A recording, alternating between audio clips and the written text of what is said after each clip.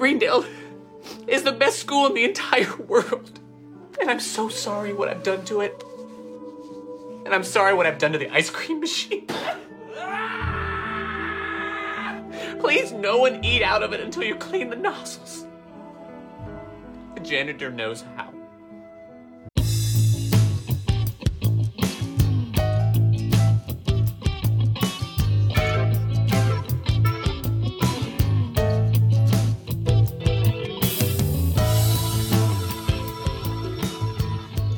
Good morning, Greendale. I'm Mike. And I'm Ben, and these are your morning announcements. By the way, sorry about that countdown. I was way early on that. I was like, oh, it's fine. 3, 2, 1. 1. I see. Okay, here we go. I couldn't quite hear the music, so that was even better. Oh, okay, perfect, great. So I was like getting hints and like faint hearing, and then I'm like, okay, there's a 3, there's a 2, we're doing it. Go. It's absolutely beautiful. You love to see it. You love to see it. So today we're talking about Community Season 3, Episode 8, Documentary Filmmaking Redux. We are doing this in front of a live studio audience. Everybody clap. Sorry, that was strong Jeb energy. Please clap. Please clap. Which means that I have done my hair for this recording because I can't look like a bit of a schlub. I have done my best to look appropriate to show our listeners, and that's why I'm going to have some gags during the show, a single gag actually. But first, we're going to outsource Mike's Bits. Just so you know, Mike, you are now creating 23 different timelines. I sure am. I need to play the music for the. God, we haven't done this in so long. Okay, I've got the music going now. Good. I can't do it without the music. I have to perform. Anyway, we've got my great logo behind me, which I definitely created in some kind of logo generator in about 5 seconds. But here's that good shuffle that who knows if anybody's going to hear it until it comes out on real audio. All right. So, Ben, yes, you are going to get the top card of this deck, and let's see what it is. Okay. And I'm gonna preface this, but you can't say right now. Have you ever had a "this can't be happening" moment? What was it? And again, you cannot say right now. Wait, hold on. So the question is, have you ever had a "this can't be happening" moment? Right. Like you're like looking around a horror, like, this can't be happening. Okay. So. And again, not right now. This is happening. I actually do have a good answer for this for once. Okay. We finally found a good answer. I mean, I don't know that it'll be a fun and interesting answer for a podcast, but I do personally have a good answer for this question. Okay. And so that answer is that right after I moved to Portland, I was going to a comedy show out in Northeast Portland, and we were all standing in line waiting for the show to open. You know, I was striking up a conversation with the guy behind me in line, and you know, I mentioned that I just moved to Portland, and so he was like, "Oh, where'd you move from?" And I just said Colorado because, as discussed in last week's episode, most people don't know where Fort Collins is. Right. And so he's like, "Oh, where in Colorado?" And I said Fort Collins. He's like, "Oh, which high school did you go to?" And I told him which high school I went to, and he's like, "Oh, did you have the name?" And he gave a teacher's name at that high school, and I was like, "No, but I definitely know who you're talking about." And he's like, "Oh, she's my aunt." So I moved 1,000 miles away, and then the first time I go to any event, I'm standing next to a guy whose aunt taught at my high school in my hometown, 1,000 miles away. And that was definitely a "is this really happening" moment, because like, what are the freaking odds, right? Sure. Like, that's very weird. So boom, there you go. Actual good answer to the stupid pod decks here for a live studio audience. It kicks the ass of any other idea that we've had. I think we should just go ahead and throw the card away. Have you ever had an is this really happening experience. Well, I mean, yours is more of a like, oh, this is a really weird coincidence, where mine is my brain couldn't comprehend the activity happening in front of it. Okay. So we were, this was when I had already moved to Eugene from Virginia, and we were hanging out with some of some friends of ours from different walks of life, I believe, through Sarah and Stacy's grad school, although I don't believe Sarah was there. And we were bar crawling downtown Eugene, as you do. And then we were walking past a bar, and somebody just decked another guy. Okay. Guy went hard down onto the pavement, like blood and everything. It was bad. Some of the people, the guy who punched the dude just ran off. Some of my friends ran after him. Some of my friends helped the guy who got punched. And because I am a functional human being, went into freeze response of like, what in the world? What just happened? Okay. So that's kind of mine. Okay. Again, another actual answer, but not particularly entertaining for a podcast. Yeah, or funny, or, interesting in pretty much any way. But I will say this is the first card that has come up where I'm like, I would not have felt embarrassed if we finally got Jim Rash on this podcast, and then you pulled one of these stupid cards, and then you were like, oh, hey, Academy Award winner Jim Rash, noted national treasure and angel from the heavens. Sure. Have you ever had an is this really happening moment? Because right now, mine is having you on this podcast. And then he'd be like, oh, thank you. And then he would tell us an actual cool story because he's Jim Rash and he probably has a lot of those. Like he wrote a cool script and had like George Clooney acted or whatever. I'm sure his is this really happening moment is winning an Academy Award because I have to imagine that's kind of a big deal. I do want to point out that in this card deck, which you can't see because again it is green and I use a green screen for these nonsense for my nonsense shenanigans. There is a sex related question in here that I am kind of terrified will come up soon. But we'll see what happens with that one. You've got 22 more chances to get that sex question. But every week it becomes more and more likely. Anyway. Look, that's the only question I'm interested in now. Every week when you're like, it's not the sex question, I'm going to be like, I want the sex question. I want the sex question. But you know me, I cannot put a finger on the scale. There was a part of me when I saw it, I was like, oh, we should remove this from the deck. No, never. And I heard that voice in my head of like, Ben will be very upset with me about removing one of the Poddex cards, which is the only anchor he would have about the Poddex card remaining in the stack. And I left it in. So I know that Ben could have this discussion about whatever the sex thing is. I've already forgotten it was. Excellent. So that's a tease for a future outsourcing Mike's Bits that might actually discuss bits. Excellent. Finally, at last. Is it time for my... in the chat we have, I think for the next live episode, Ben should shave his beard and pretend to be Jim Rash. And you know what? That would be a pretty good gag. I would be down for that.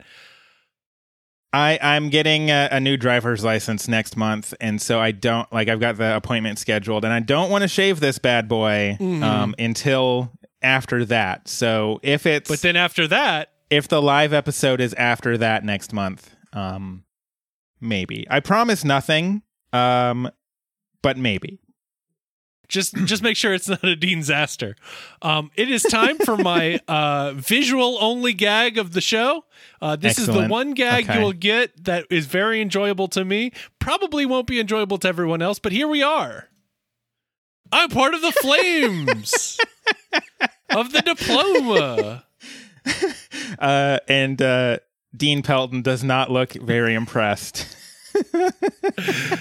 I'm so glad that there was so much discussion about Dean Pelton because I was like, yes, this will work. And it did very well. You know what? I don't hate it. I'm not going to say it's one of your best visual gags, but I don't hate it. This podcast, this is not one of your best visual gags. Hey, I mean, we got to give the live audience. Gotta give them something. We got to give them a little something. They spent time out of their day to come watch this nonsense happen. We should give them something that gives at least a smile across somebody's face. Awesome. I dig it. Okay. So I'm gonna jump out of the fire and back into Community so we can discuss season 3, episode 8, documentary filmmaking Redux. So yeah, we start out with a commercial for Greendale Community College. It is the best commercial ever. Very clearly dated. They're proud about how you can now fax in your applications. He does the cool thumbs up thing.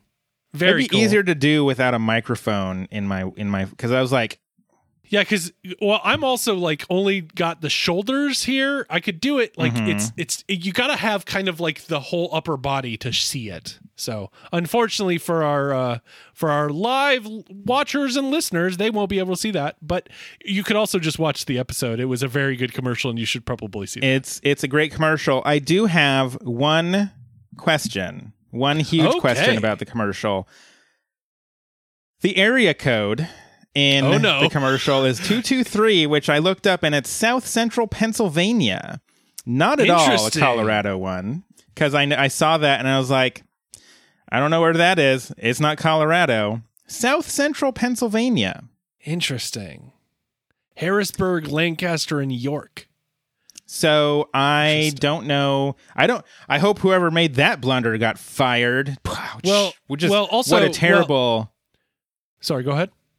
Oh, I was continuing to make a joke about how I hope the hardworking person on a show that I love got fired for making a small insignificant. They really Brited that because they made a really small mistake. If I may, though, yes, we are in Colorado. Fact alert. The area code 223, you said, it only became effective in 2017. Huh. Okay. This is a surprisingly deep rabbit hole then, because this episode was from 2011, right? Yes. So at that point, it was a non-used area code. Now, why they didn't just go 555, I don't know. Or 303 in like the second episode. Or 303, yes. Jeff is changing Britta's phone number from blonde Spanish class to Britta, and she has a 303 area code. Like that's because again, like I point out all the Colorado stuff. They don't really come out and even. I don't think they say the word Colorado until season 5. Right. We're just supposed to know. You're just supposed to know because it looks so much like Colorado, you guys. But that's how when I saw her phone number, I was like, wait a minute, 303.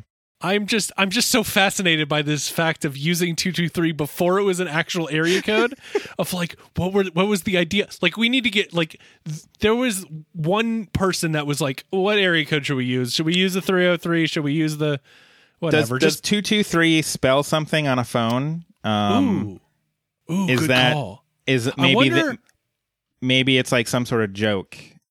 I don't know. I'm gonna look up this episode on IMDb right now. It does feel like it will have some kind of IMDb information, which would be good.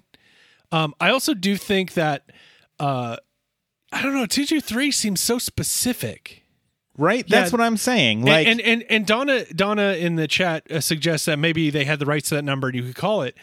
But I also don't know at that point what that 223 would be for. You know what I mean? Right. Okay. I'm sorry. I'm looking this up, but it's very slow because I'm streaming to you and to our live audience at the same time on my portable MacBook Pro. It's just trying to do its best. Really not designed to do what I've been doing with it. Documentary, filmmaking, Redux. Trivia. Let's look at this trivia. Actually, let's look at the goofs first because this is a real goof. This is a real goof 'em up. Nope. It's not under goofs. I find that it's not under suspicious. Goofs. All right, trivia. Here we go. Oh, there's a lot of trivia. One bit of trivia. IMDb is mentioned in the episode. It sure is. IMDb just really pointing out its own significance here on this IMDb page about trivia in this episode. The IMDb shirt is raising a lot of questions. My IMDb shirt already answers.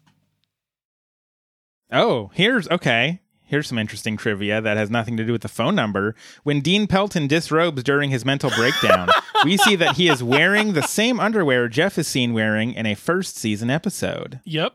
Because it's the one of the pool where he tears it off and throws it into the crowd. Mm-hmm. And the dean, I believe the dean is, at least the idea is that he's re-sewn it back together and started wearing it as his own. So we have 0 bits of trivia or goofs about this 223 telephone number. It's a real goof hole. A hole James, in the goofs. In the chat does say 223 spells bad. So, bad go Greendale.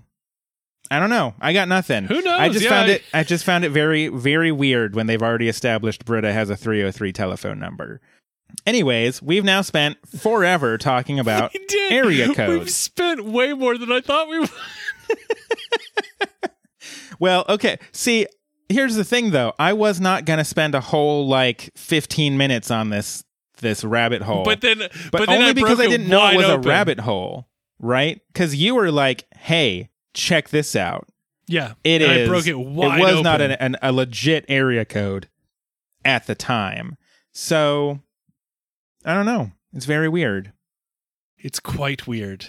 The dean has excellent $2,000 to update this ad. He wants the study group in. Yeah, it's 16 years old or something. Yeah, mostly seen during late night marathons of Fantasy Island, and that's not a coincidence. The dean, I didn't really catch exactly why, but the dean convinces Jeff to do it. He kind of guilts them. And Jeff's like, "How can we help?" Which is some weird, because he's like, "This school gives way more than it asks." I'm like, "Does it though?" It asks for a lot, actually, I think. It asks for your tuition money and then for you to put up with everything going on at the school. It is 25 cents for 2 sips of water, I believe, that you have to do or something like that. Yeah, it's a 2-drink minimum, 25-cent water fountain. And it's in the tuition as well. So does the school really give more than it asks? I don't think so. But this does work. This does work on Jeff. And so he's like, "All right, so I guess we'll do that." And then the dean does point out that I've chosen you as the school's most brightest and coincidentally most diverse group, Hispanics notwithstanding, which I think is a very interesting thing because the character of Annie was originally supposed to be a Latinx character. Interesting. Before they got Allison Brie for it. So that does feel like a little bit of a nod. Yeah, I am wondering if that's kind of a callback to originally, it was supposed to be that much more diverse, and so the dean just being like, like... It does feel like something Community would do. It does. It definitely, if this was any other show, I'd be like, what a crazy random happenstance. Community does not do anything by accident. Which is why I'm wondering what that 223 area code's all about. It's true. We got to break it wide open. This episode should not be about documentary filmmaking redux. It should be about 223 Gate. James in the chat does say Abed would have called out them having a 555 number, as he does in a later episode. So there's that. I mean, that would have been a funny little moment, especially as Abed is filming everything as a documentary, because he thinks that this will probably cause the dean to lose his sanity, and he follows the fire, not the smoke. I mean, it pays off for Abed. I will say that. Honestly, it pays off for the dean, too, but that's a different discussion. So Pierce finds out that there's no catering, and so he says that he's not leaving his trailer until he gets catering, and then he finds out he doesn't have a trailer, and so he walks off, and I'm jumping ahead a little bit, but he definitely does go out and rent himself a trailer. Yeah, there's a whole lot of, not a lot of Pierce in this episode, mostly because he finds himself in a trailer. You know what? If I'm just going to throw this out here, if I'm going to be on like a TV show or something and I'm in it for like 5 minutes, but I get to spend the time in a trailer and there's catering, not that he gets catering, but Right. Just saying, that's a pretty cushy way to get paid. Just get some free food, hang out in the trailer, sign some autographs for my adoring fans. Pretty rad way to do things. I do love the idea that you'll have a 5-minute a shooting schedule and then also sign autographs and have a trailer. Look, all I'm saying is, when the Community movie happens, I'm willing to be in it for 5 minutes as long as I get a trailer and some catering. And I'm negotiable on the catering and also the trailer. So what you're I saying just want to is be in it you'll be for fine 5 with minutes. a 6-inch Subway sandwich and a bench that has a top on top of it. I'll take a bench without a covering on it. I mean, it's going to be in California. They filmed this in California, not Colorado. Famously, It's funny. This time they're actually going to film in Colorado in the winter. No, I'm from Colorado. I can deal with a little snow. It's fine. They'll need me for the movie because no one else knows how to. They'll need me for the. Yeah. Escape in the chat says Ben should be Jim Rash's stunt double in the Community movie, and I'm here for it. I'm just throwing that out here. I have no stunt experience. I like I'm just throwing it out here. I have absolutely no stunt experience. Don't know how to do stunts.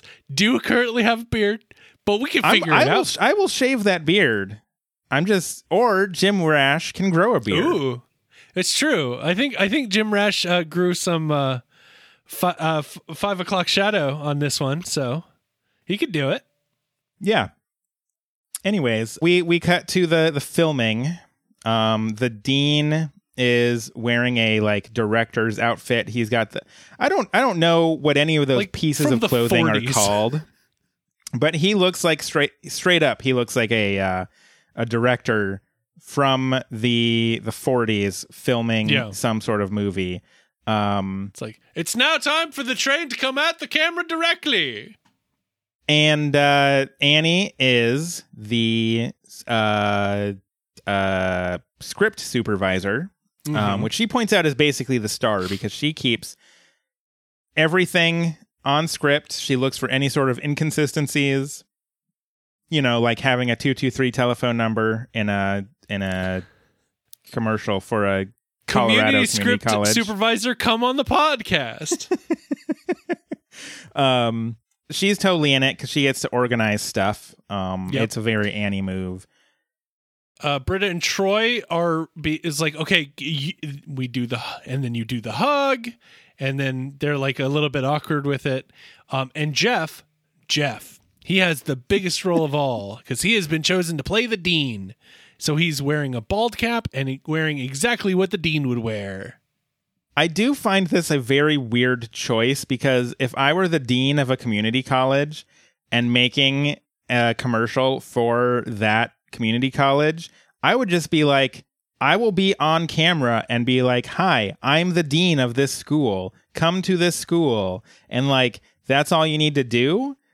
It's just a very weird choice to even have a stand-in for the dean. Like, I imagine it was because he was like, oh, but there's somebody more handsome. I mean, I guess cast the most handsome person as the lead, I guess. It's a classic Hollywood move. Classic Hollywood. Classic Community, frankly. So Jeff is like, I'm going to go over the top, and I'm just going to give him more Dean than he can handle. And then he goes into it. Welcome to Deandale Community College, Dean. I'm a silly goose. Honk, honk, Deanily do. Look at me. Stop. This is my sister's Jeffrey, outfit. stop. You've hit gold. Save some for the screen. And the dean's like, you've hit gold. Save that for the screen. Yeah, his dean performance is very over the top. And It's very good, though. I feel like anybody else would be like, why are you playing me like this? But the dean is just like, oh, you found gold. This is great. Yeah, now we get to the point where Pierce has rented the trailer. And then he goes in the trailer, never to be seen again until the tag. It's true. Well, that's not true. He does show up a couple times. You hear his voice. He also mistakes Jeff for the dean. So right. Okay, we definitely see him outside of the trailer. You're right.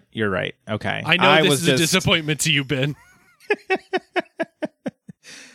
It's fine. They are filming the Jeff playing the dean in front of the Luis Guzman statue.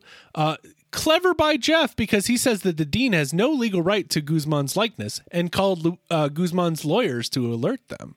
He's always willing to go the extra mile to avoid doing something. I feel that. I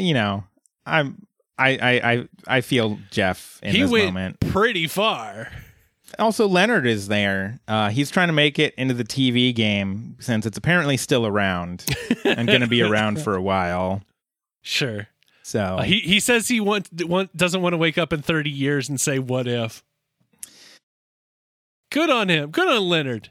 Yeah. Get it, Leonard. Yeah. Get it, Leonard. Wait, hold on. This is when they do the Shirley scene where she's like, because this full-time mama ain't breaking the bank with your expensive tuition. Okay, cut. She's playing the mom character because she gets like one line the entire show, and it's the same one over and over again. And the dean is like, Shirley, so your voice, can you make it more, what's another word for happy threatening?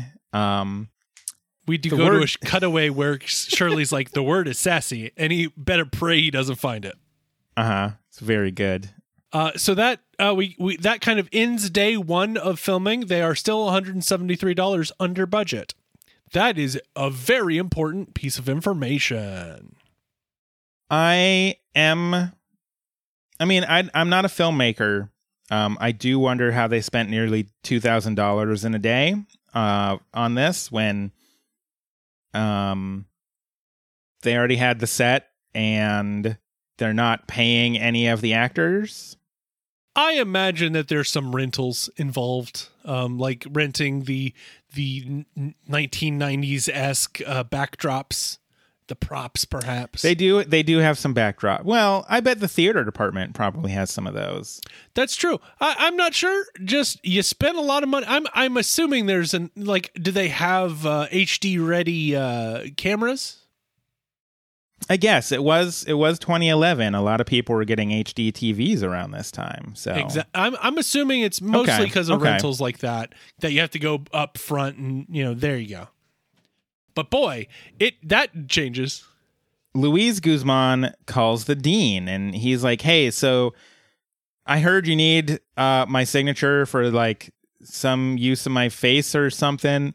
Why not use the real thing? I'd love to be in your commercial." And that spirals the dean incredibly hard. Here we go. He can't come right now, though, because he's finishing a movie, but he can come in a few weeks. And then the dean's like, "Oh, I loved you in," and then starts snapping at Annie.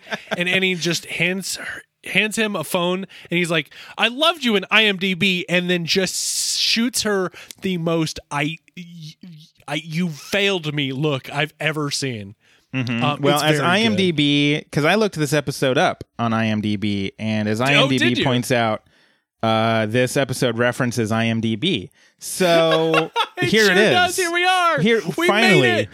We did it. IMDb has finally made it big. It's You can plot it from when it started to this episode to being bought by Jeff Bezos. Yep. It's a very clear trajectory. Clear trajectory. We all saw coming. The dean says that Greendale has always needed a miracle, and this is how he puts Greendale on the map. And before it was just gonna be just okay, but now it's great because Luis Guzman is in it, and there's no other things that make it great. I mean, yeah, I guess that's it. I mean, I would argue that Jeff's Dean impression is pretty great. It's but that's pretty kind great. of it. It's the rest of it is just okay because that's what you're aiming for. You're aiming for like, I'm a community college. I need to get a television commercial out there for cheap. In what world would you try to aim for anything better than just okay? This one, the one that the Dean's in.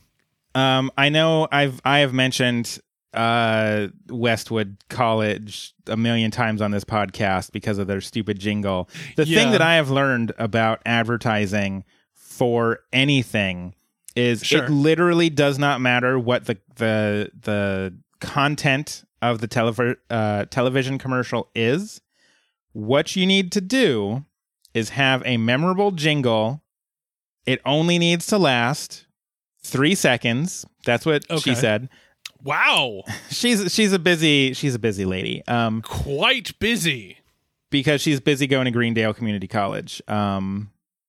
And you got to get those tuition hours. Let's go. You got to get them.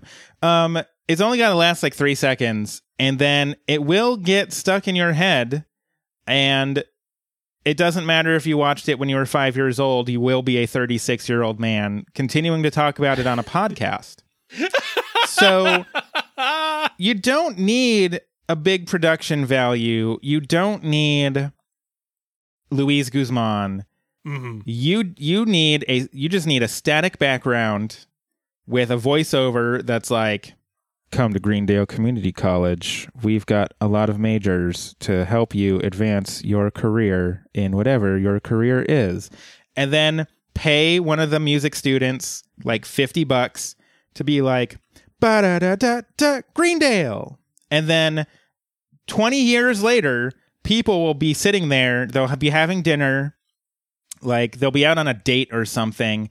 And then all of a sudden... Where were you when you first heard the ba-da-da-da-da Greendale's theme? All of a sudden, they'll be eating their fancy French cuisine on their date, taking a sip of wine, and then they'll just think, ba-da-da-da-da, Greendale. And then and they'll be like, damn it. Like, it just came out of nowhere. You don't need to spend $2,000 on this, my dude. Just $50 to one of the music students. A crappy but memorable jingle. That's it. That's all you need. Yeah, you're going too hard for what you need. The dean then runs out to everybody and is like, okay, everything we've shot so far is worthless. We're starting over tomorrow morning. Now everyone, it's got Luis Guzman in it. And the captions refer to what happens afterwards as vaguely enthusiastic murmurs, which is so choice. Everyone is to now go home because the dean is rewriting everything except for Jeff, who you only need more screen time. Mm-hmm. James in the chat does bring up the Luis Guzman thing again, which I think we've talked about before, but it's he got money literally every time they showed the statue. So the quote goes, as the deal was, anytime they showed the statue, I got paid. They could have shown an elbow. I got paid. So, pretty sweet deal for Luis. Yeah, pretty good. Especially for like a throwaway gag. And then they're like, well, crap, we can't actually film out there anymore. Until they brought him on the television show. We come to day 2 of shooting. We are now $6,175 over budget. We win. That surplus, it's gone. It's deficit. It's all gone. Classes are shut down. The quilting club has been recruited to make costumes and things. The dean is using the PA system for casting calls. Yeah, the script has gone off the rails because apparently, I think it was Neil was supposed to be a book. Maybe it was Garrett. I don't remember who it was. Somebody's supposed to be a book reading a book. And it doesn't make sense. Excellent. Yeah, because Garrett is a microphone. A microscope. Classic microscope. Classic Garrett. The scene. So we have a scene between Britta and Troy, and they're still saying to meet new people or meet different people and hug. But the dean doesn't like the portrayal, saying, "I'm trying to pull a 400-year-old dagger out of this nation's heart," and you're not going to do that with a community college television commercial. Just going to say that right now. He's trying to get real with race in a 2-second part of an ad that says to meet different people, and then there's a hug. And spoiler, it doesn't go great.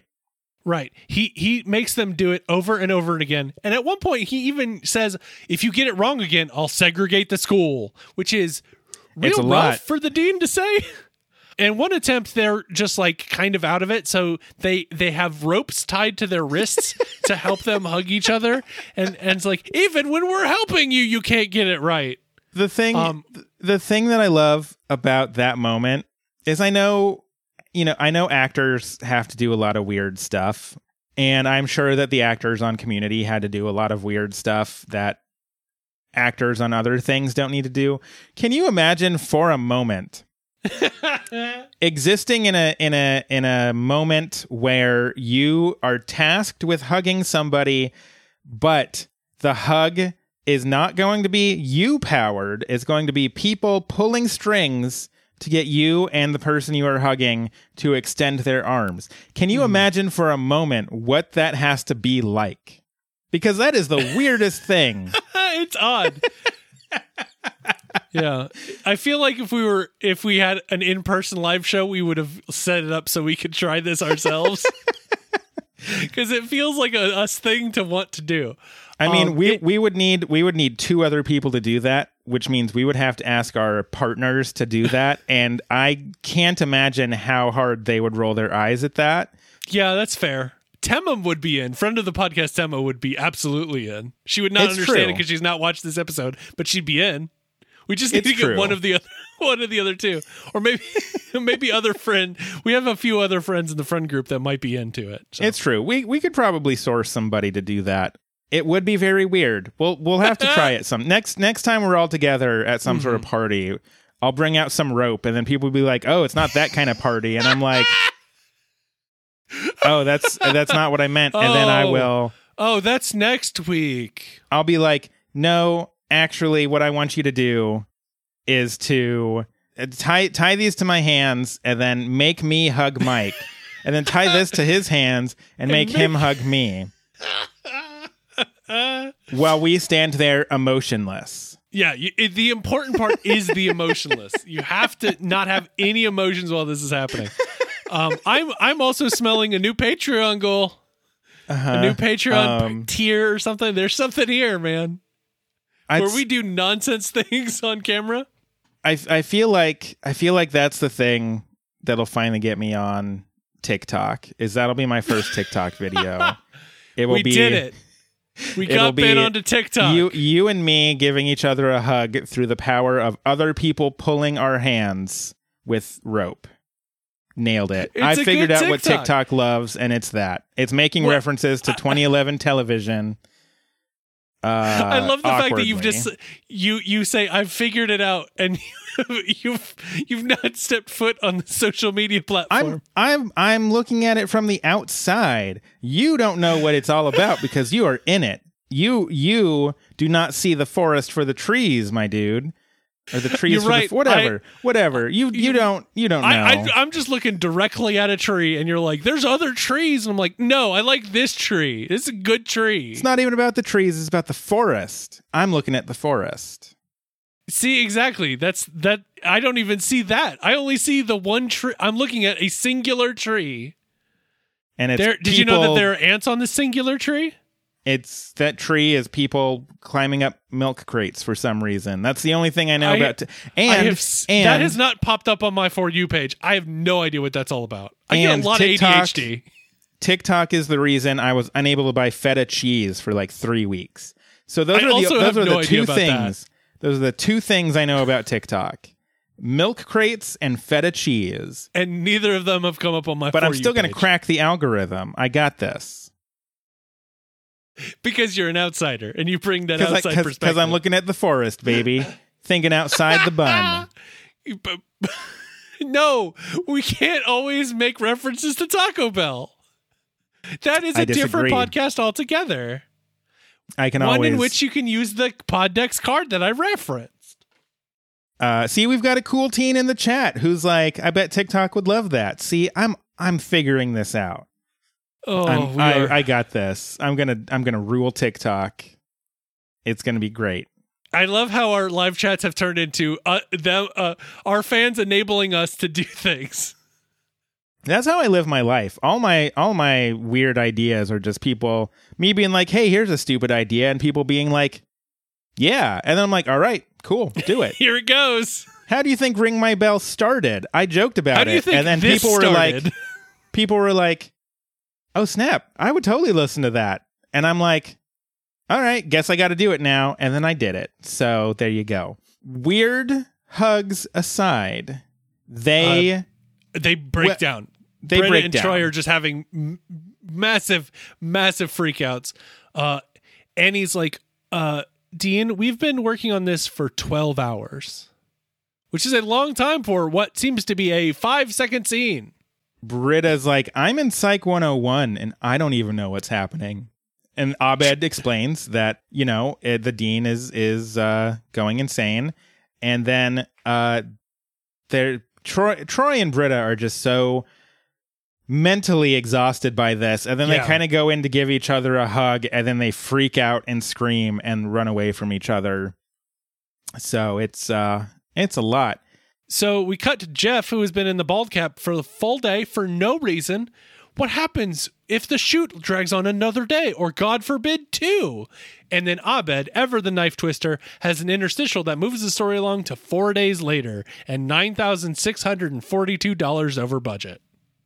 This is when Garrett is wearing a motion capture suit because he's a microscope. Not a great one. It's a budget.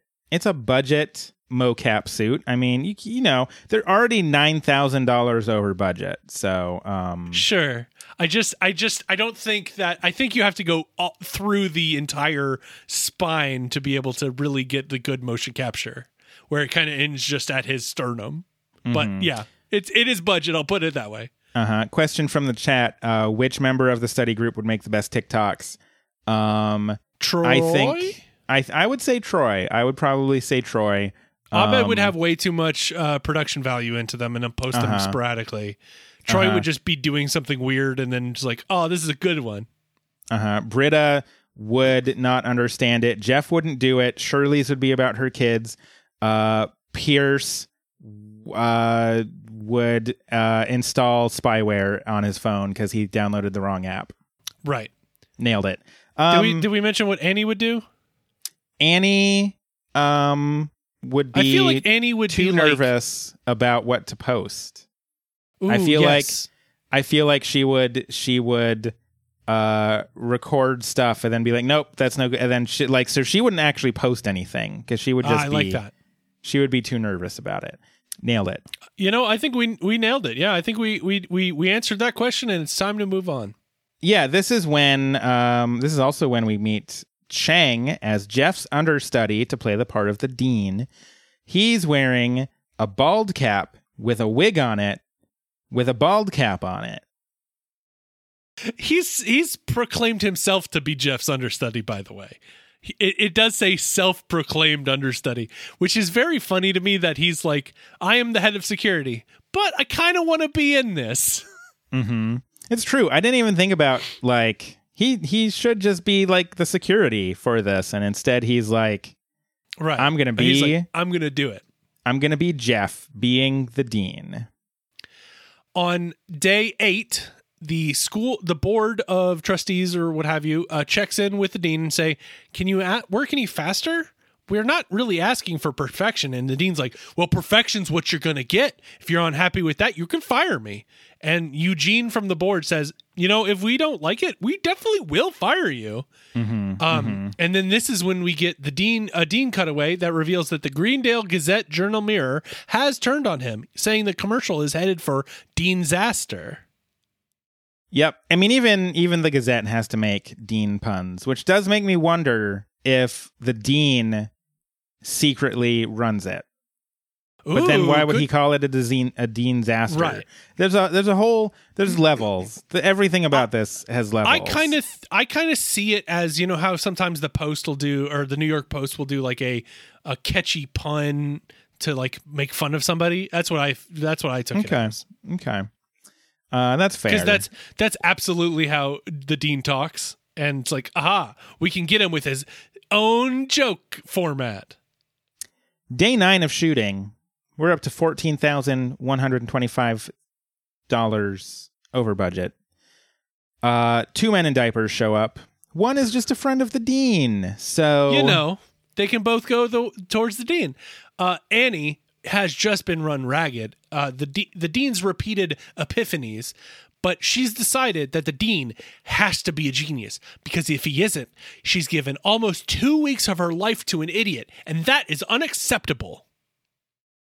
Mm-hmm. Abed asks her if she's ever heard of Stockholm Syndrome, and Annie's like, if it's something the Dean created, if it's not something the Dean created, I don't care. The fun thing about this episode is we all get to see the different actors portraying their characters as kind of losing it, which is pretty fun because they all kind of take their characters in sort of different directions. Right. I do like Annie's sort of disheveled, like the Dean is a genius. She does a pretty good job with that. I'm a fan. Obviously, we've already seen Troy and Britta breakdown, which have all been great as well. Mm-hmm. Any Troy breakdown is top of the top. It's so good. Second best, but we'll get there. We will get there. Shirley, in a cutaway, tells Abed that Pierce played it right from the beginning, and this is when Pierce gets out of his trailer to see a trailer pulling up, and he's vindicated. Leonard tells him it's for Louis Guzman, and Pierce is like, he can have it back once I get my own trailer. This is when Jeff as the Dean walks by, and Pierce tries to get his attention, thinking he's the real Dean, and Jeff's like, he thought I was the real Dean. I've become a stranger to myself. I'm bald now. Uh-huh.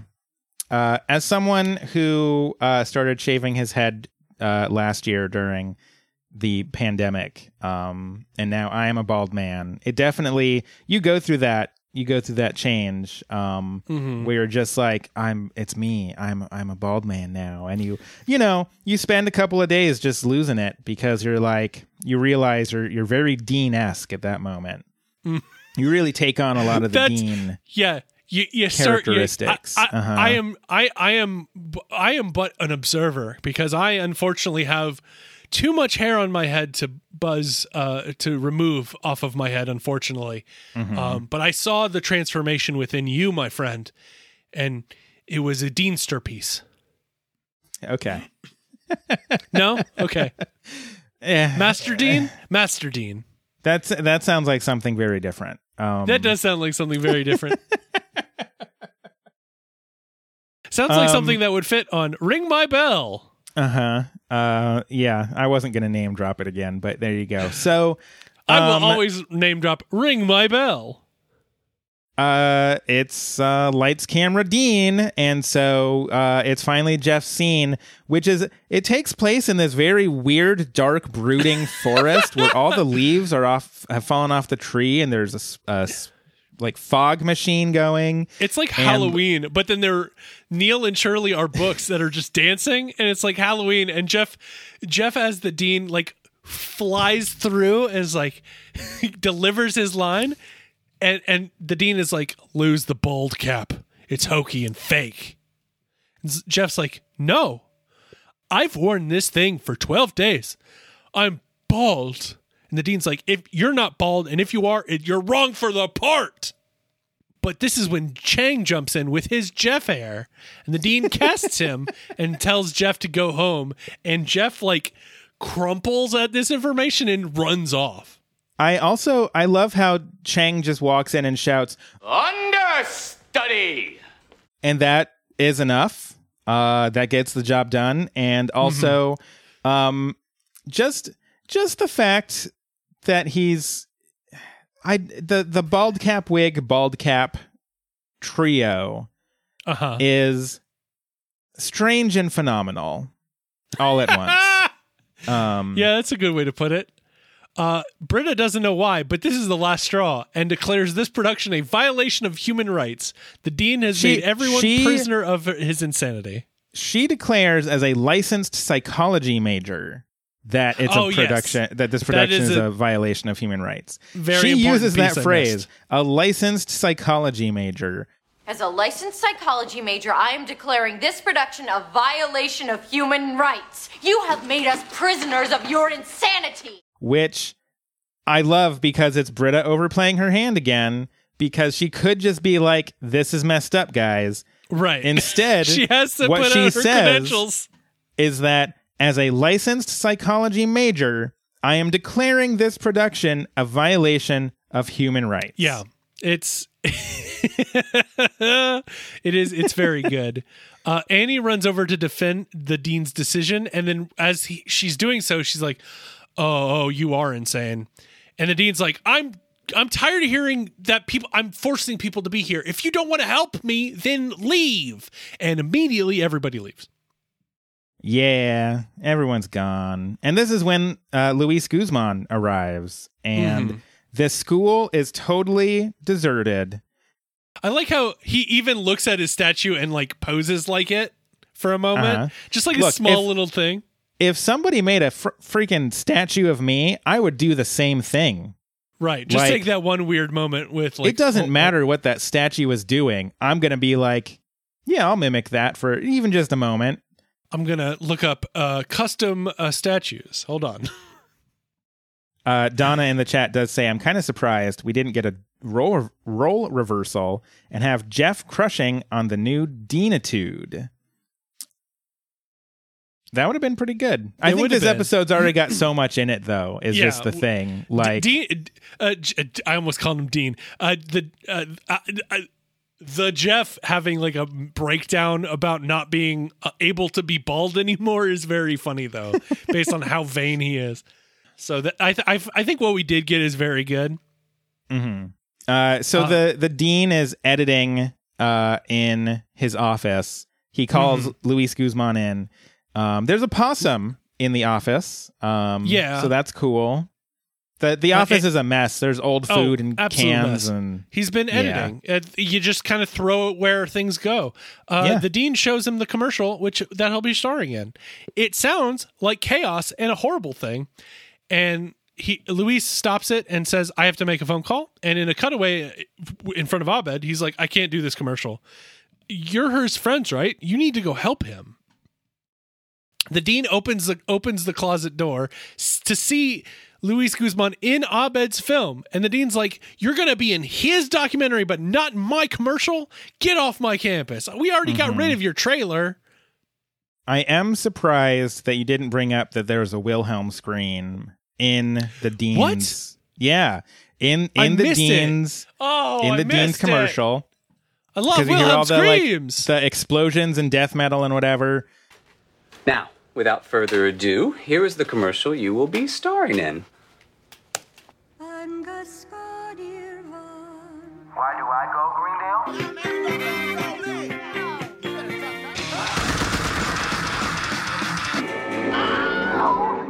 There's a Wilhelm scream in it. Oh man, I missed the Wilhelm scream. I have to go back after the episode. Oh, it's in there. It's in there. And you're gonna hear it and you're gonna be like, "Oh yeah, that's the stuff." Hook it right into my veins. That's why I listen to a podcast all about the Wilhelm scream.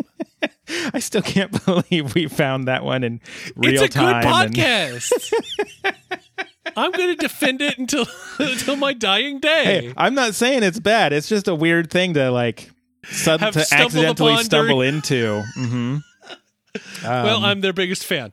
So they did get rid of his trailer because we cut to Pierce in the trailer threatening walking off of the production, and it's getting actively towed away. Luis tells the dean I came here to be in the commercial for Greendale, what you had written on the script. And Dean's like, "That script was terrible." And Luis was like, "I thought it was pretty good." And of course, the dean says, "Of course you think it was good. You went to Greendale." This is when Luis Guzman delivers a whole speech about like, "Hey man, you're ashamed of your school. Don't worship the people leaving Greendale. Worship the people here. I loved my time here. I got laid like crazy. This school is special. You don't deserve to be here. I do like that he said he got laid like crazy. It was even before Boogie Nights. Mm-hmm. I mean, that's an important distinction because, like, I bet he got laid a lot, immediately after Boogie Nights. Yes, of course. Right. So it is important to differentiate the before and after of Boogie Nights. BBN and ABN. Yep, that's the one. Those are the one. That's how time is delineated now in the in the year. Hold on, I can't do the math immediately in my head. It's like I have no idea what year Boogie Nights was. 21 ABN or something. I think we ought to bring this to the people in charge, and be like, when you say the people in charge. I don't know who the people in charge are. Whoever people. The time people. Would this hoodie be a time hoodie? Yeah, we'll bring it to the time people and be like, AD, Mr. Clock, Mr. Second, thank you for joining us here. Whattimeisit.now.com. We go to time.is. There's a little BoJack reference just for you. Just soar right over your head. Well, trust me, I'm not going to jump to get it because I've not seen BoJack. We'll go to whattimeisit.now.com and be like, hey, AD, it is very Christian centric. Not everyone in the world is Christian, believe it or not. Whattimeisit.now.com. So just going to throw this out here. Let's use 1997. I think Boogie Nights was 97. I feel like it was so much older than that. Wild. Sorry, people in the chat are doing my homework for me. This is the best part of a live show. It's the best. It's the best part of a live show for us. Let's use arbitrarily the year 1997. The year, because it's the year Boogie Nights was released. Let's use that. That can be year one. That can be year one of Boogie Nights. After Boogie Nights. I think this is the best time system we've ever had. Accepting the idea of, just removing one of the times that we get, the daylight savings and the non-daylight savings, just removing one of them and never doing that switch over ever again. I don't care which one. I really do not care which one. I just want one. I just want a single time that I don't have to lose an hour or gain an hour of sleep on a random day. I mean, they've got bigger things to worry about, like starting 1997 as year one of ABN after Boogie Nights. Well, I'm happy to be wherever I am in the ABN time screen. Boy, yeah, I'm just now trying to imagine shifting to that time system, and my brain already hurts. So we'll work on it. We'll sit down. We'll convert some major dates. It's going to take some time. Okay. Time. No, I heard you. I was saying that again for the live audience. In case they missed it. I'm pretty sure they heard you too. So that's why I could hear so much laughter about 5 seconds afterwards, because there is a delay. We get to the dean's kind of final moments where he delivers sort of a voiceover. Oh, there it is again. All right. Here, we got the we're visual. Here. Yes, the dean tells Abed he doesn't think he can finish the commercial, but he thinks he knows how the documentary ends. And he then films a brief mea culpa about how he thought it was his job to improve Greendale. But the only problem with Greendale is that it's run by an insecure wreck. And then we kind of get interspersed with this shots of him setting his diploma on fire, as you can see. Getting naked, as has been suggested, wearing Jeff's underpants, and then rubs the ashes of it all over himself, screaming and muttering, "I'm horrible. I'm horrible." So this moment in this episode is the moment where I was like, okay, everyone on this show is great, but Jim Rash is National my favorite. treasure. Because So good. he does such a good job with this monologue where he is both like devastated and he is like breaking down in tears and he's angry and he's just losing his mind. Right. And, you know, he delivers that line about like, I just love this school so much. It's the best school. It's the best place in the world. And just everything about this scene, I was like, whoa, Jim Rash is really good. Like, especially because up until, like, I mean, he gets more and more relevant to the entire arc of Community. But, like, in season 1, he's basically, like, background. Like, right. You know, he's barely there. He's kind of just there to like, hey, here's some announcements over a very loud PA system. Right. Hey, here's me just we have another dance. Like he's mostly just like background. But like so up until this point, like he was kind of a hidden treasure. And then this moment comes out and I'm just like, dang, like he's so good. I mean, we also did get it a little bit when he's freaking out about the conspiracy and Professor Sin and, you know, would that this hoodie were a time hoodie. I think we have seen some of that with the Weisstein Laybourne thing as well. Yeah. Where he's like, but like more and more Yeah, more and more, like you get more of him. And like, but this is the episode where I was just like, God, he nails it. He nails everything about this. I was about to say it's no wonder he got an Academy Award, but I'm pretty sure he got it for like writing. Right, and I don't think they give Academy Awards for television, but I could be wrong. They should give him an Academy Award. I think those are called Emmys, though. Emmys are pointless. It's all about the Academy Awards for television. I thought the point was EGOTs. I guess. And then once you get the EGOT, then you get the prime real estate on Good Morning Greendale. Come on the podcast, Jim Rash. Wait, so if you're saying he needs to EGOT before he can only EGOTers here is what I'm saying apparently. Okay. Give me just I'm going to just I straight up cannot wait to see what wins him a Grammy. Just going to say that out right now. So Wikipedia has a list of EGOT winners, which is, of course, the acronym for Emmy, Grammy, Oscar, and Tony Awards. Winners of all 4 awards. A surprisingly small list. That's all the people we want on this podcast. Mm-hmm. So take your pick from the following list of people to have guest on our community podcast. Some of them, notably, not alive. Okay. Good start. Richard Rogers, Helen Hayes, Rita Moreno, Josh Gielgud?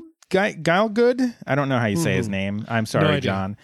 Audrey Hepburn, Marvin Hamlish, Jonathan Tunick, Mel Brooks, Mike Nichols, Whoopi Goldberg, Scott Rudin, Robert Lopez, Andrew Lloyd Webber, Tim Rice, John Legend, Alan Menken. So take your pick, because that's those are the only legitimate guests on. Look, there's an answer to this, and it's with a bullet, and it is 100% Mel Brooks. If you could have Mel Brooks on this podcast, I would turn literally everything over to Mel Brooks.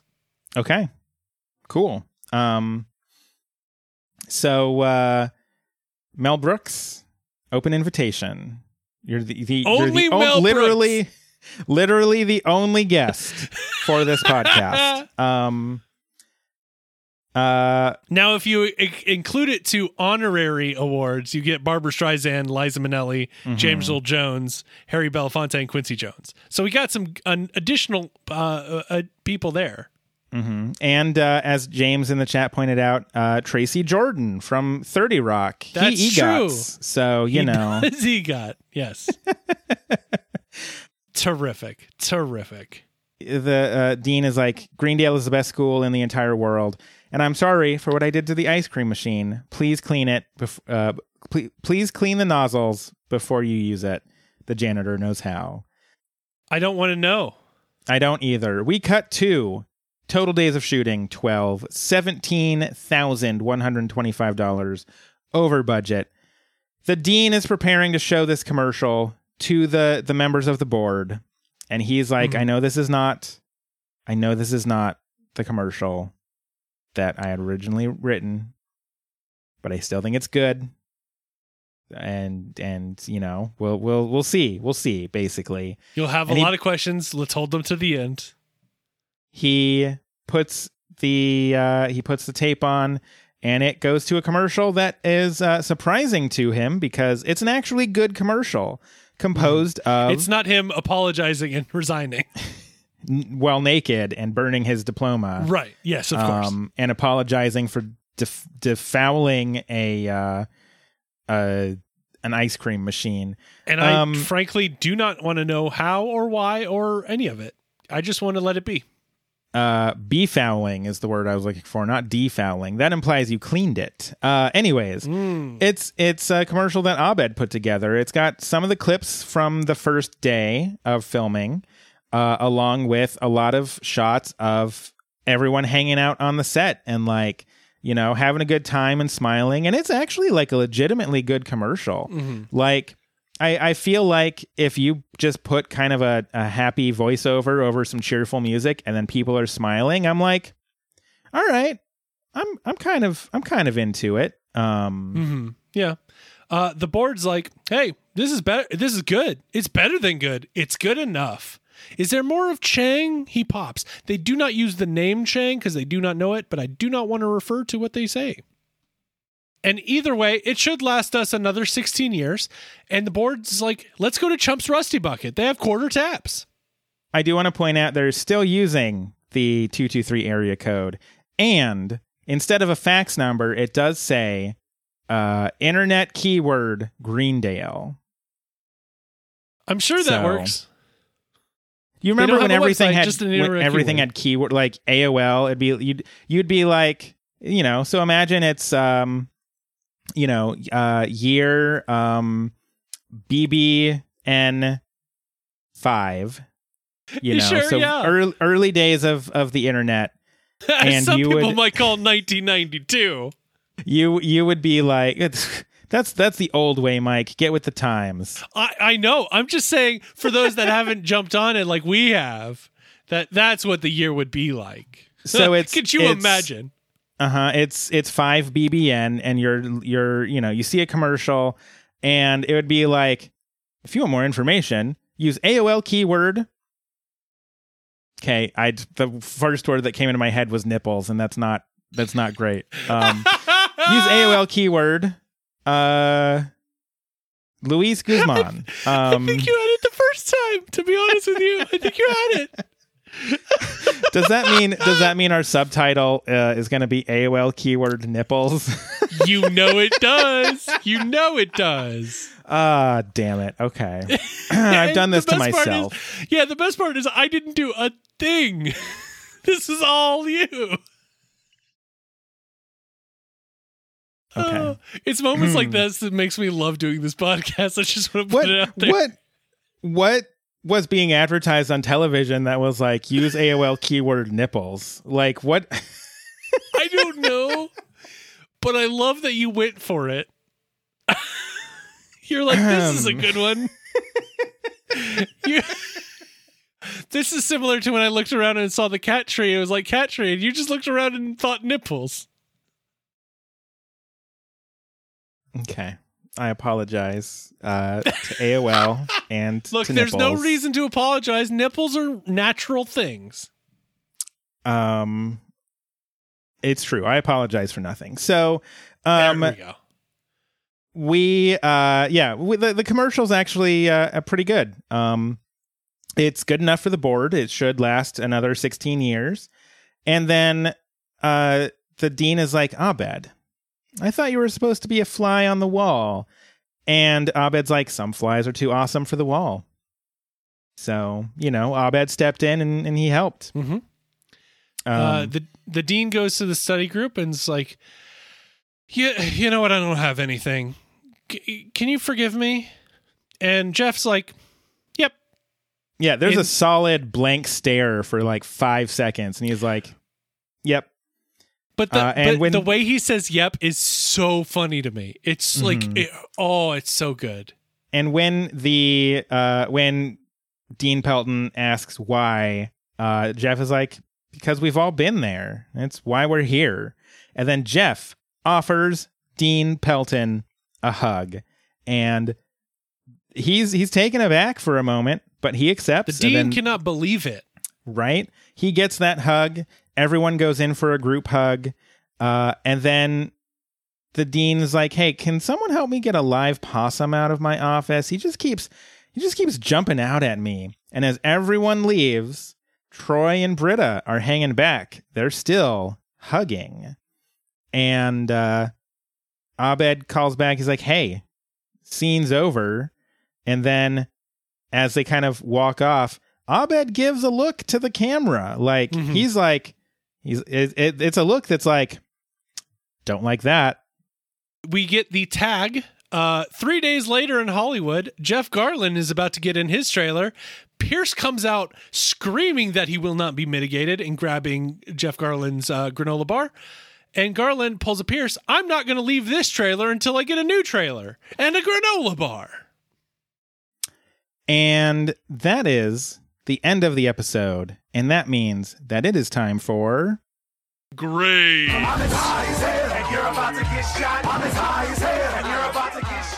Yeah, I like this episode quite a bit. It's pretty good. I think it's always nice when we see Abed have some heart, because he's portrayed as a pretty emotionless kind of person. It's always great when it's like, Abed has those moments of like, he realizes, when it's good to help people, and it's good to be nice. And so that's great. All the acting in this is really great. Like I said, everyone has their own little breakdowns. The Dean's breakdown is chef kiss. It is so good. Exceptional. And if you could EGOT for having one breakdown, that would have been it. They're just like, you know what? You can get your EGOT from this one performance somehow. I mean, they have to release it on an album version, so like you can get the Grammy and a whole musical based on it for the Tony. It's a whole process. But Jim Rash deserves that EGOT for this. It's so good. So yeah, I think this episode is really good. It's just sort of at the level of kind of meta and actual like down to earth, because like a lot of this is very believable as a there's nothing totally out there about this episode. Sure. Other than, the Dean does go pretty hard on it, but it's great. I think, I think it's a great episode. I would definitely give it an A. It's fun to watch. I love it every time it comes up. I don't really have anything else to say. I mean, okay. I think we've said it. So, yep. I would agree with you there that we've said everything, so I don't need... No, I'll go into my grades. I do want to point out that neither of us... I won't speak for you, but the fact that we didn't bring it up suggests to me that you haven't seen it either, but I have not seen Hearts of Darkness or Apocalypse Now. Correct, I have not. Which this is kind of riffing off of. So I think that you don't need to, obviously, because I think this stands on its own, other than the few references. And I think we all kind of know the, if you've watched any kind of media, you kind of know the pastiche of somebody becoming overzealous and trying to go above and becoming egotistical about it, and then realizing the downfall of their folly. I think it works really well. I think every character is given something interesting to do. I think Shirley is finally given something interesting to do. And I even think Pierce's little storyline where he's just in a trailer the entire time and barely has to show up is probably, a very good use of Pierce, I think. I think anytime there's a Troy breakdown, I'm on board. I don't I'm not sure if this is true, but I feel like Community's best when almost everybody is about to have some kind of mental breakdown. Okay. Yeah, I don't know that for sure, but I definitely believe it. Like It certainly I could be convinced. right. There's the episode of where it's the Duncan principle, right? With the breakdowns in that one. That was a really good episode. I haven't tested this theory, but it's a theory I've got and I'll be thinking about for, probably until we finish doing this podcast. I think it's a really good episode. I think the Dean has a star-making turn. I'm with you 100% National Treasure. I think the way that Jeff devolves into his character of the Dean is very funny from where he starts. And I think he actually gives him some empathy to the Dean of, I've literally walked, a mile in your khakis and short sleeve dress shirt. So I think it's actually, character based and also a little high concept. I think it's fantastic. I think I'd give it an A+. Oh, nice. Excellent. Yeah, it's right there on that level for me. Where like it could go either way. Right. But yeah, I mean it's great. We do have an email to read today. An email you say. Yeah, we got an email from Andrew who says, "Hey Ben and Mike, just wanted to give you a few thoughts on Advanced Gay, as the two of you had some major and very fair criticisms about it. I just wanted to offer an alternative take, which is that it's a very important episode for Pierce's character development. Pierce was definitely a villainous character throughout Season 2, and even though those tendencies have been toned down in Season 3, his bigotry still makes him inherently unlikable. While there are definitely issues with how Advanced Gay uses gay characters as a plot device, and it's a disservice to not have any of the pinkwashing stuff portrayed through their eyes, I think the episode portrays Pierce as genuinely having a good time being embraced by the community. What's more, while the blatant racism from his dad isn't pleasant or even particularly funny, I think it's relevant to provide context to the background Pierce grew up with in why he maybe holds some of the views he does. Bigotry is learned, and he had a hell of a teacher. It's Pierce's bigotry cranked up to the extreme to the point that even he can see that it's wrong. As a result, I think the episode is really a growth journey for Pierce as he tries to reject his father and reevaluate some of his own views. It's the start of a redemption arc for Pierce, and while tensions with Dan Harmon, a change in showrunners, and Chevy Chase leaving the show, probably, spoilers, he leaves in Season 4, probably hamstrung a little bit, I think we see some of the results of Pierce's growth throughout the series. Was the episode handled perfectly? Probably not. Are parts of it still unfortunate, dated, and uncomfortable? For sure. But I think that at the same time, it ultimately succeeds at what it's trying to do, making it one of the better Pierce episodes of the series, and the start of attempting to redeem him as a character. Not the highest bar, obviously, but I think the episode's intentions were at least in the right place. So yeah, I think that's really well stated, and I would like to abdicate my seat on this podcast to Andrew, because he said he was more insightful and more interesting than I've been on the entirety of this run. Yeah, I think he brings up a lot of great points, because we definitely were pretty hard on his dad for being that weird kind of cringy comedy of like, a really racist person shows up, and it's funny because we know he's wrong. Like, yeah, I mean, I do think that a lot of his character was kind of intended in that way. But you're right. I mean, we did not really discuss, like, yeah, Pierce grew up with this guy. Like, that sucks. I mean, you know, thank you for your cogent analysis. I agree. That whole thing sucks. In summation, that sucks. Yeah, you know, he grew up with this guy, and you know, he grew up being told strangely specific things about the Finns and the Laplanders, and you know, and the Welsh. All sorts of there was a lot. There were all sorts flying. of very specific racism.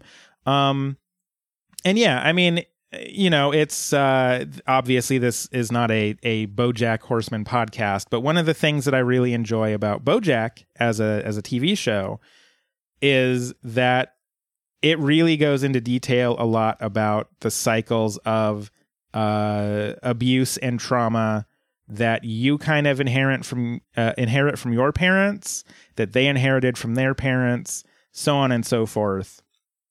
And looking at it through that lens, I mean, I think it definitely does improve that view for me, because, like, you know, the trick with that, and one of the reasons I do love BoJack as much as I do is because while acknowledging that you also can't say it's fine for them to be a bad person because their parents were bad, like, you still have to transcend that.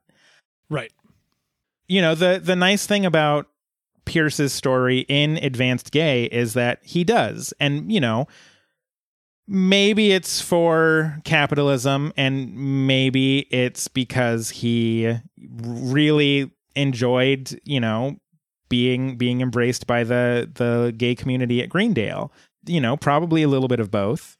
Mm-hmm. But, you know, regardless, he does in some way transcend his father's abuse in that moment, and I do think that's worth. I do think that's worth talking about, and I do think that's a good point. Agreed. Thank you very much for the email, Andrew. It was very good. Very good take, and yeah, we totally just, you know, did not go. And I think maybe part of that is that Community doesn't tend to do a lot of very serious takes on things, right? And I think if you really look at it through that more serious lens, you know, about like those cycles of abuse and trauma from your parents, like, yeah, I think it's great. So, yeah, I don't remember what I gave the episode, but, you know, I think it's worth probably a few more points than whatever I gave it, looking through that. So. Mm-hmm. Yeah, I appreciate having a new lens to look at an episode like that, especially because it is kind of an episode that can be polarizing and has clear negative things, but, you know, recontextualizing it, whether or not that's, you know, intended by the creator or was kind of read into it a little bit more. You know, I appreciate that kind of deeper looking into it. So thank you again for that, again, very cogent analysis. I thought it was really, really thoughtful and really, really detailed. And again, if you'd like to take my spot of the podcast, because again, this is a ding dong podcast, you are welcome to have it. Yeah. And like, you know, I mean, and I think probably part of the reason we were hard on it is because when you are doing that thing and you know, like he points out in the email, like, yeah, you know, the gay characters are a plot device, right? Right. And so when you are not part of that community and you are using that community as a plot device, and, you know, even if you set out to do exactly what Andrew laid out in the email and nothing more, like Pierce's dad wasn't even supposed to be a joke. I mean, other than the ivory hair, you know, even if you're like, that's not, the joke isn't that he's racist. This is a moment where we are actually tackling this as a topic. That's a tough line to walk. And like, I don't really expect Community to be the one to do it. Right. Yeah, I don't think. And so, you know, I think that's probably why we were like, they would never do. They had a racist guy show up to be funny. Like, you know, that's fair. But yeah, I don't know what their actual intent was in writing it, but I think that's a very good way to look at it. So yeah, thanks again for the email. And as always, there is you know, intent is important, but so is impact. So, you know, how this episode impacts people is important too. Just wanted to throw that out there. So with that, that is the end of our episode, complete with a whole extra little discussion on the end. But we want to know what you think about that look on Advanced Gay. We want to know what you think about what what was the question? The Poddex question? Have you ever had a whoa, that just happened moment? Yes. Let us know about that. What EGOT would you like to come on the podcast? Yeah, let us know which EGOT you would want. Donna in the chat did say it's got to be Richard Lopez. He got awards for both the Book of Mormon and Wonder Pets. And I just got to say, love me some Book of Mormon. The musical, not the book, of which I do not ascribe. Well, you saved that so well. We want to know all these things and more. You can tweet at Good Greendale, or you can find us online at goodmorninggreendale.com. That's AOL keyword Good Morning Greendale.